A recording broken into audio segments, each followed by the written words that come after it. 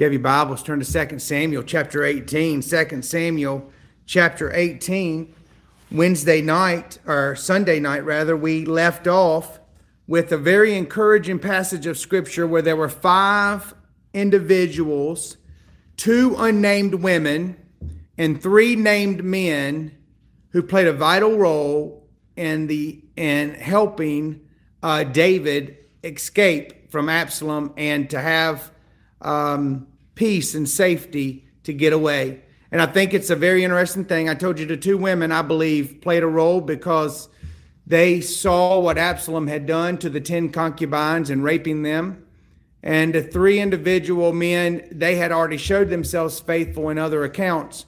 But these are the unsung heroes, so to speak, to me in that last passage. But now we're in 2 Samuel chapter 18, and we're going to look at the death of Absalom tonight. The death of Absalom is what we're going to look at tonight and all the situation that is surrounding this. You know, I think if you had a chance to get 2 or 3 weeks ago, I handed out this map. And if you still have that map, we have seen where they are at the forest of Ephraim. They have run all the way up from Jerusalem, and Absalom has tracked his dad all the way up there. Tonight, we're going to be looking at a map also. It has a little map of the forest of Ephraim and some pictures on here. Also, by the way, this is our new color copier, so you get a chance to enjoy some of these things. And it's important, these pictures in the forest of Ephraim, because you're going to look at this forest, and those who have been to Israel, you're going, I went to the forest of Ephraim.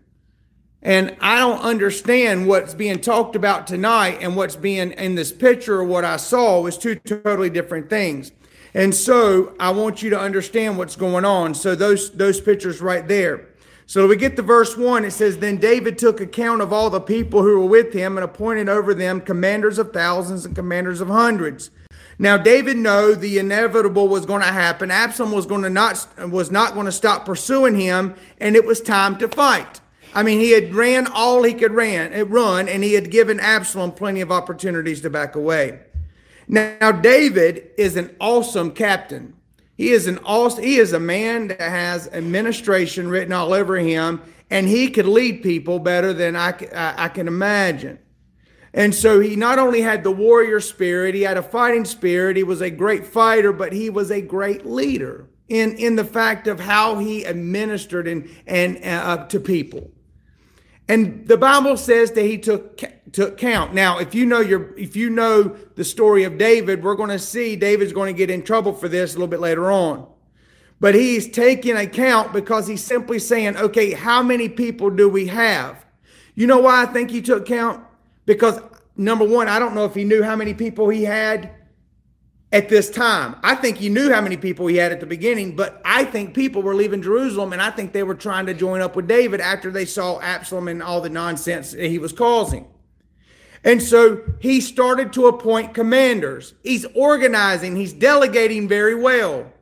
And look what it says. He's commanders of thousands, commanders of hundreds. And so he has his commanders of thousands that he knew that can control. And then those commanders had commanders. And, you know, it's just like ranks in the army. And so he had those that were in control of hundreds and those that were in control of thousands. Now, here's the question, is how many people are with David? I told you, I said, I thought at least 6,000 people. We just do not know how many people are with David.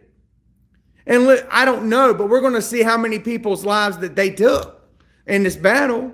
And so then we get to verse 2, the first part, by the way, and David sent the people out, a third under the command of Joab, a third under command of Abishai, Joab's brother, and a third under Ittai.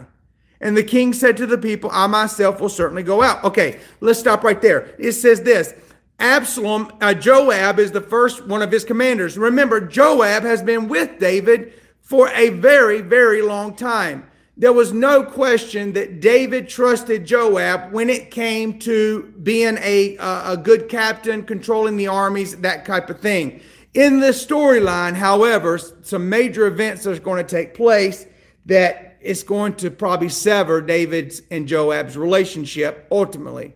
That was the first commander. Abishai is another one. Now, Abishai, if you remember, this is Joab's brother. This is Joab's brother, and this man is very devoted to David also. And if you remember what Abishai did, this will be my third relation to the story. Abishai, remember when King Saul was camped and they were up on the hill looking, and there were 3,000 people around King Saul, and he says, "Who is it that will go with me?" And Abishai said, "I will." This man's crazy, or he's very devoted. Remember, Abishai was the only person to raise his hand. If you remember, they snuck in between 3,000 people, and I told you the men were Cthulhu. They were so asleep, nobody woke up. They took the spear, right, the jug of water. And that's Abishai. You're like, I can trust that man. But then there's a third man, Ittai. Now, Ittai, out of all these, probably impresses me the most. We don't know a lot about this man, but I'll tell you, it actually goes back to 2 Samuel chapter 15. Do you remember when Absalom started his rebellion and Ittai shows up? Now, it says Ittai from what? Gittai or Gath. What do we know about Gath? Is Gath located in Israel? Nope. Where's Gath located? With the Philistines. It's one of the 5 major cities of the Philistines. Ittai is one of the Philistines. What is the Song of David? Saul slain his thousands and David his 10,000s. They're not talking about Israelites. They're talking about Philistines. Ittai said, "Hey, I'll join up with you." I mean, Ittai should be an enemy of David, right? What converted this man's heart to follow after David? And not only Ittai's heart, but Ittai's men's hearts, their wives' hearts, and their children's hearts. Back in 2 Samuel chapter 15, I have no idea. And David said, "Ittai, get out of here." He didn't say it mean. He said, "Get out of here." Why? Because Absalom is probably going to kill us. You don't need this nonsense. You don't need this in your life. You got your children, you got your women, you got your men. Don't do this. And this is Ittai's response. Ready? "As the Lord lives, and as my Lord the king lives, wherever my Lord the king shall be, whether for death, for life, there also will your servant be." That was Ittai, the Philistines' response. So when David picks out his commanders of his thousands, he did a pretty good job. He knew who he was picking out. And by the way, I think David helped with the commanders of the hundreds, and I think he let these captains also choose these people. I wanted you to see that because we can skip over a lot in the scriptures that we don't understand what's going on. The second part of this verse, "And the king said to the people, I myself will certainly go out with you also." Ooh.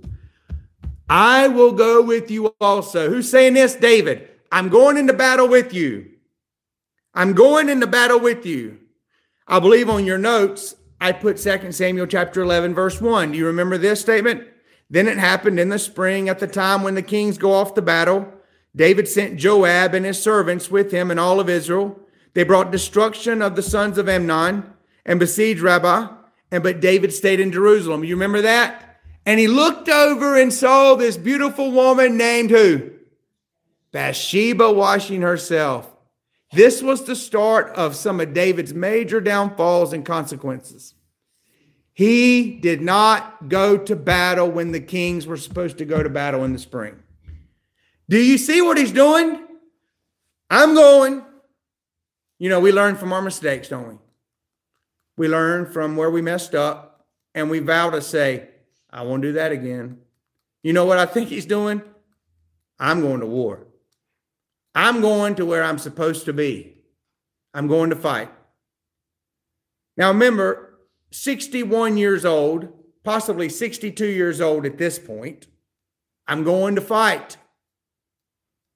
If there was ever a time where David shouldn't have gone off to fight, this would have been it. But I wanted you to understand the backstory of why he said, and I'm going with you. Go to verse 3, please. But the people said, you should not go out, for in the fact that we flee, for they will not care about us. If half of us die, they will not care about us. But you are worth 10,000 of us. So now it is better that you will be ready to help us from the city. And this is what he's saying. Don't go, David. All in unison. Don't go.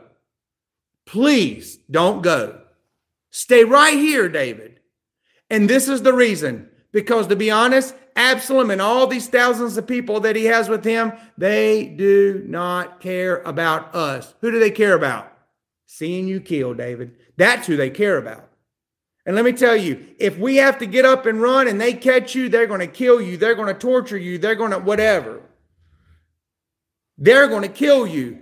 Don't go. Don't put yourself in this position. However, David, this is what we need. We need your wisdom and we need your mind.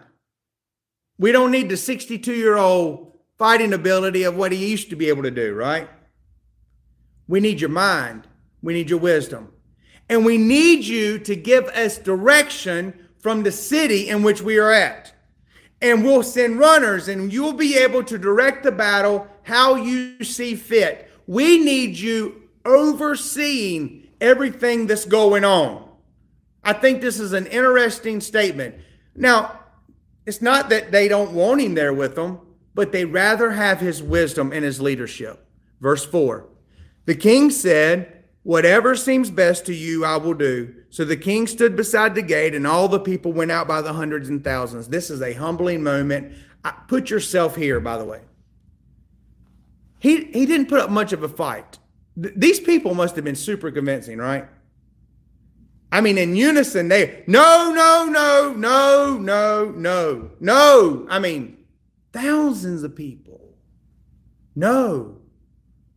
And David was like, oh, okay. Well, if that's what you want.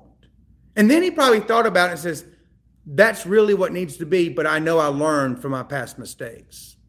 But he says this, he stood beside the gate. And what was he doing? Giving the blessings as they walked out of that gate. You know what?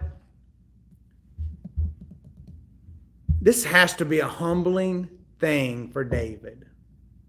Can you imagine people giving up their homes, their businesses, their food, their comfort, just to follow you into a wilderness? And now they're going to be willing to give up their life for you? What do you think it was like as David stood by that corner of that gate and as all these people walked by him? What do you think it was like when these wives and these children were calling out, crying as they saw their husband walk out? And these babies crying out, Daddy, Daddy, Daddy. And David is the one they're doing this for. I think that had to be a pretty humbling experience. Hundreds of thousands of people walked past David. I believe it was hard. Verse 5, but the king commanded Joab, Abishai, and Ittai, saying, deal gently with the young Absalom for my sake. And all the people heard when the king commanded, and all the commanders regarding Absalom. Now here it is. He stopped these three commanders. Now here's the thing. I don't understand this passage. All right, I'm going to go ahead and tell you. But as they're walking out, he said, I have an announcement to make. When you catch up with Absalom, and there was no question in his mind and his heart that they would, he said, deal gently with him. What was one of the weaknesses? Women were one of the weaknesses of David, but his second weakness was his children and his lack of discipline. Even in the midst of Absalom's rebellion, Amnon's rebellion with Tamar, David does not punish his children. What would you think if you had given up your comfort, your food, your housing, and the commander-in-chief said, the man that's been running us all over this wilderness, be gentle. What do you think some of their thoughts were?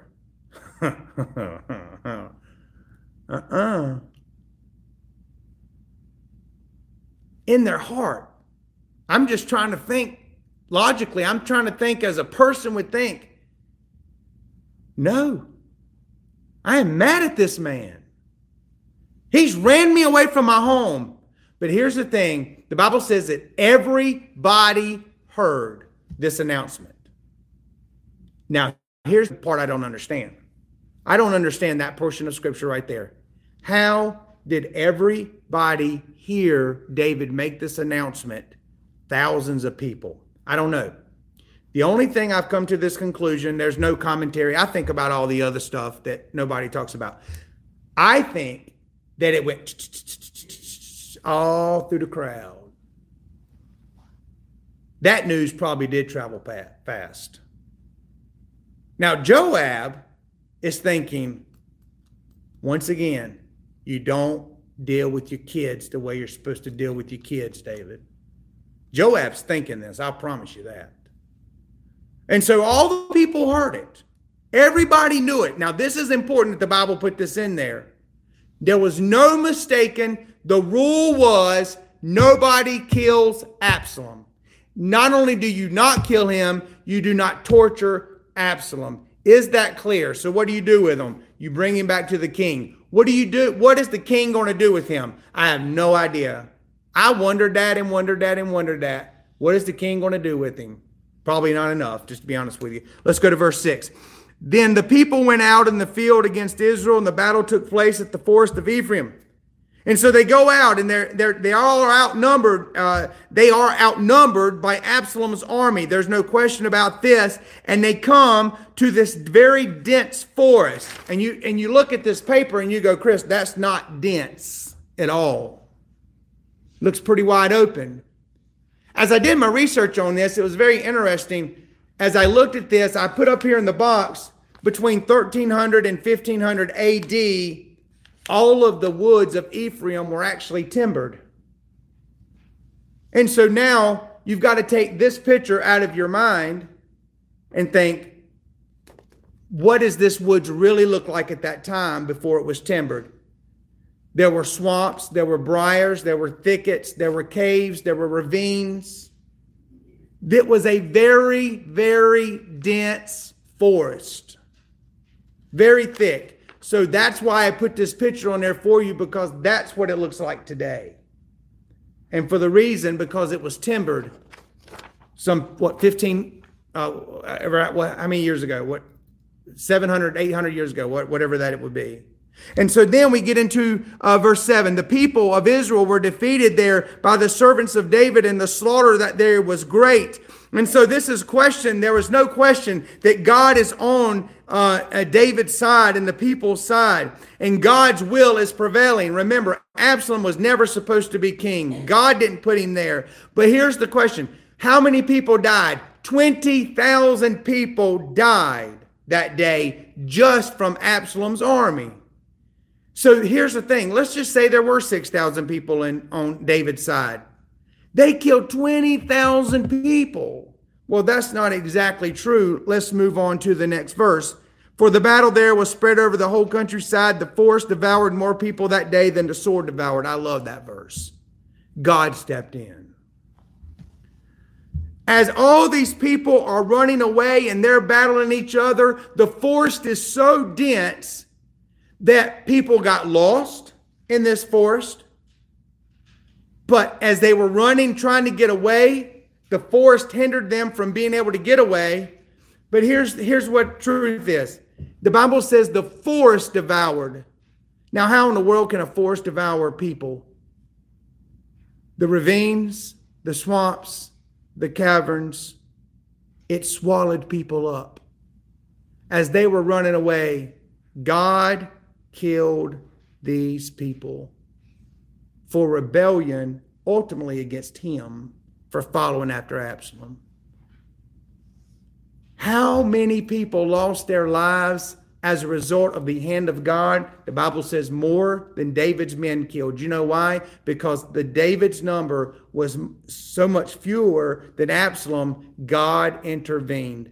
The forest killed more of them. I love that verse. Verse 9. Now Absalom encountered the servants of David. And so all of a sudden, Absalom is riding away. And remember, was he even supposed to be there? Ahithophel's advice was, Absalom, don't go. We'll send 12,000 people in. We'll conquer them immediately, and we'll take care of them. But he didn't follow Ahithophel's advice. Absalom wanted to be prideful. He wanted to be in the battle. He wanted to be the man and take all of this glory home. The last part of verse 9, Absalom was riding on his mule. The mule went under the branches of a massive oak. His head caught firmly in the oak. He was left hanging between the sky and the earth, while the mule that was under him kept going. How many of you have ever heard this story taught in a Bible lesson, a children's church, a Sunday school, or a sermon? Probably everybody in here. How many times you ever heard this? Absalom was riding that mule and his hair got caught in that oak tree. That's not what the Bible says. The Bible says his head was caught in the oak tree. Now, why do people say hair? Because if you remember, the Bible tells us that when he would cut his hair every year, he cut 5 pounds of hair off every year. 5 pounds. And so what happens is, as he was riding that mule, trying to get away from David's men, people can see this flowing hair, and the oak tree caught it, and it caught it. But you know what? It is very possible that Absalom hit in between the fork of an oak tree, and his head is hanging there in this oak tree. So be careful what people say or what you read or what you think it says. Read what it says. But no matter what, he's left hanging there. He's left hanging where he has no control over his body any longer. And remember, he is such a prideful person. Remember, there was no blemish in his skin whatsoever. He thought a lot of himself. And so he's hanging there and he cannot release himself. Verse 10. When a certain man saw him, I wish I knew this man's name. He informed Joab and said, Behold, I saw Absalom hanging in the oak. Who is this man's name? This man is chosen by God because this man has character. This man has more character in his little finger than Joab has in his whole body. Remember the 2 women? Nameless. Here's another man that is full of character. We don't know who he is. And he says, I saw Absalom. Now, I'm going to go ahead and tell you, Joab doesn't believe. Have you ever talked to anybody that's told you this really crazy story? And you're like, wow, I wished I'd have been there to see that. That's really neat. And then when they finish the story and you go, you saw this? Well, no, I didn't see it. I mean, I talked to the person who did. Well, I think they saw it. I think they talked to somebody who saw it, you know. And so Joab immediately doesn't believe him. He's like, you didn't see Absalom. You talked to somebody who thought they saw Absalom, but you didn't see Absalom. Because look at his answer. He said, in verse 11, Then Joab said to the man who informed him, So behold, you saw him? By the way, the word behold there is an explanation point. What? Wait a minute. You saw him? Because this right here is a game changer for Joab. This is a war-ending sight that this man saw. But then Joab says this. Well, then why didn't you kill him? You saw him, and the guy's going, yeah. I saw him hanging in a tree. You got to fill in what the conversation was. I saw him hanging in a tree. He's hanging by his neck or by his hair or whatever. He's hanging there. And Joab said, I don't understand. This don't make no sense. Well, why don't make sense, Joab? Why didn't you kill him? And he says, and if you would have killed him, you would have gotten a reward. You would have found the golden egg, young man.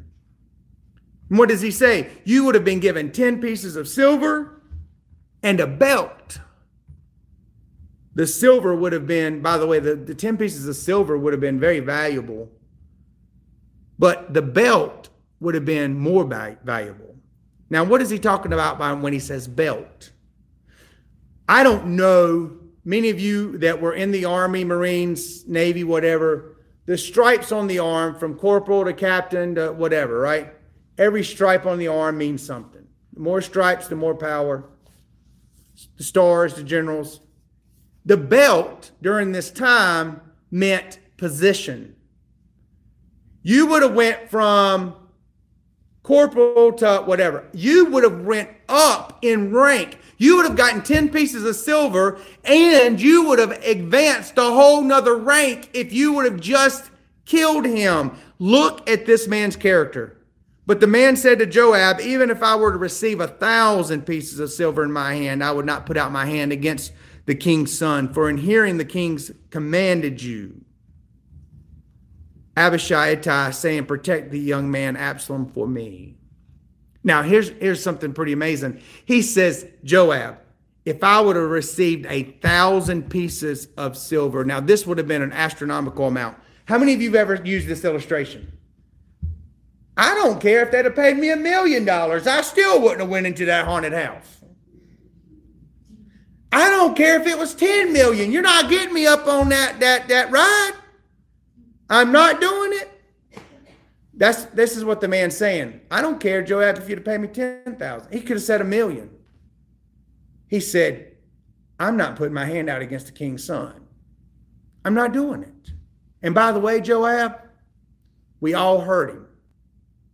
And he told you, he told Abishai, and he told Ittai to take care of his son. Now, this is character, is it not? He tried to bribe him. If you do this and this and this, then you could have got this. This man said, the king commanded. So you know what this makes me think? Not everybody was upset with the news that David gave about protecting Absalom. I think it showed their devotion to David. Whatever his word was, then that's what we're going to do. If I don't agree with it or agree with it, that's what we're going to do. Verse 13. Otherwise, if I had dealt treacherously against his life, and there is nothing hidden from the king, then you yourself would have avoided me. There in the parentheses, and there is nothing hidden from me, is not in the oldest manuscript, but it's true, right? If there's nothing hidden from the king, meaning the king would have found out who it was. I mean, we've already drawn a crowd here. Somebody would have seen me kill him. Somebody would have seen it. But not only this, my own conscience would not allow me to do this, Absalom. But then he said something very interesting. If I would have killed him, Absalom, you would have avoided me. What does he mean? You know, you get a whole gang of guys and they're going to go do something illegal. And the guy holding the bag and the cops roll up. Does everybody stand there waiting to get the handcuffs put on them?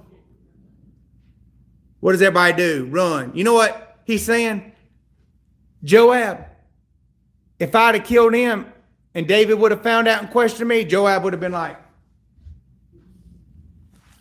David, I don't know anything about it. I told him don't do that. And he said, you would have avoided me. You would have separated yourself from me, and David would have killed me. That's what he said. Now go to verse 14. And then Joab says, I will not waste time here with you. He took the 3 spears in his hand, thrust them through the heart of Absalom, and while he was still alive in the midst of the oak, he says, I'm not going to waste time in here with you. I'm not going to deal with you. What was he really angry at? He was angry at the man's integrity and how Joab didn't have the integrity that this man had. That's what was frustrating. He takes these 3 spears.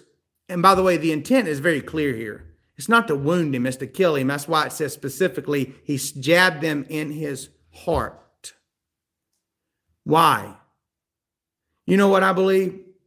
I believe Joab had all he wanted of Absalom, and he was done with him. But not only this, I think Joab was kind of done with David in the way that he handled discipline of his kids. and he was going to go ahead and take care of business for David. That's my personal belief.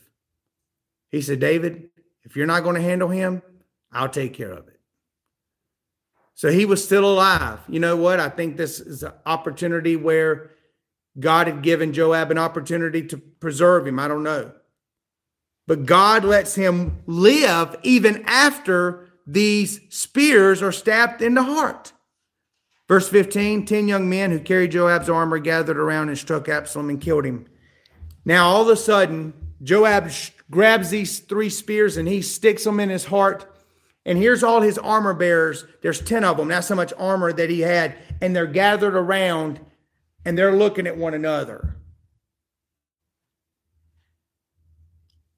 And they gather around Absalom and they grab their spears and they begin to thrust their spears into Absalom's stomach. Why? Why? Well, you know what? It could have been this. Joab said, and you do the same. And I don't think Joab worried about if I'm going down, you're going down with me. I don't think he cared. But I don't really think it was that he commanded them. I think it's exactly they were following the leader, their leader. I thought about this. This is what happens in the home. This is what happens with parenting. This is what happens with marriage. This is what happens with discipline. The only thing your kids know about marriage is what they saw you.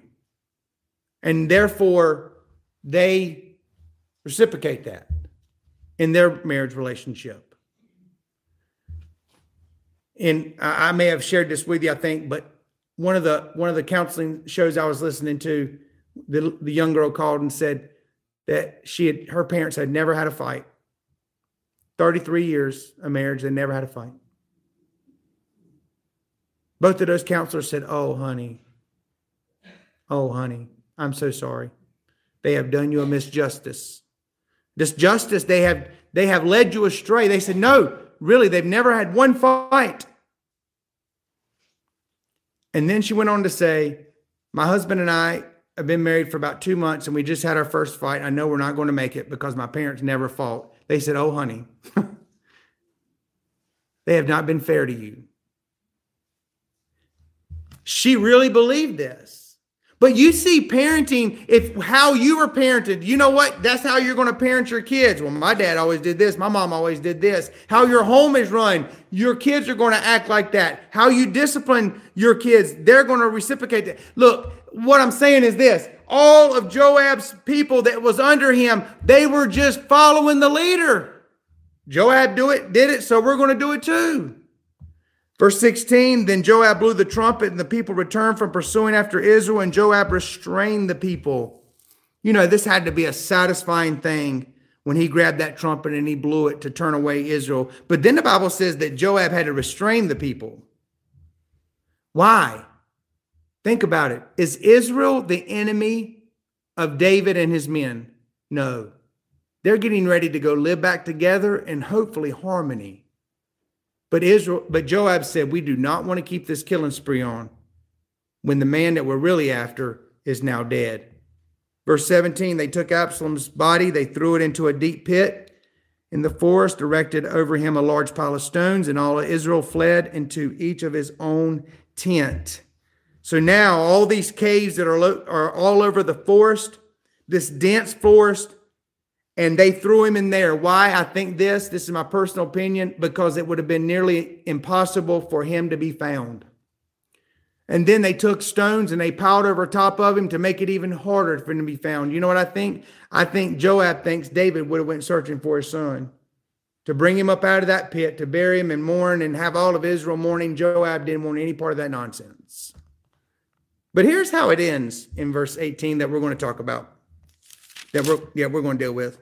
We're going to talk about David's grief the next time we meet next Wednesday. Now, Absalom in his lifetime had taken and set up for him a memorial stone in the King's Valley. And he says, I have no son to continue my name. So he named the memorial stone after his own name, and it was Absalom's monument to this day. This is a weird passage of scripture right here, weird verse. But what it does, it shows Absalom's arrogance. He went on and erected his own memorial before he died so he could be honored. That's what he thought. But this is what he says: I have no son to carry on my name, which is not true. He had 3 sons, and we've discussed them in the past. But you know what? By this time, Absalom had lost every one of his sons. I think it brings some humanity to Absalom. Some of you have lost 1 child. Can you imagine losing 3? And I thought was this God's way? And by the way, and it was all during this time of his rebellion, and just a little bit before that, I thought was this God's way of trying to stop Absalom from doing what he's doing and getting his attention. We have no idea how these 3 sons died. We know they existed. We know their names, but we do not know how they died. This is the end result of a man who, this is the life that he lived in rebellion against God, and this is how he was taken out. And God allowed all of this. Now, let me tell you, Joab is going to pay a price for rebelling against the king, even though he did it out of, honestly, possibly trying to help David, because he didn't feel David was strong enough to parent his own kids the way he was supposed to. We're going to look at David's grief next Wednesday.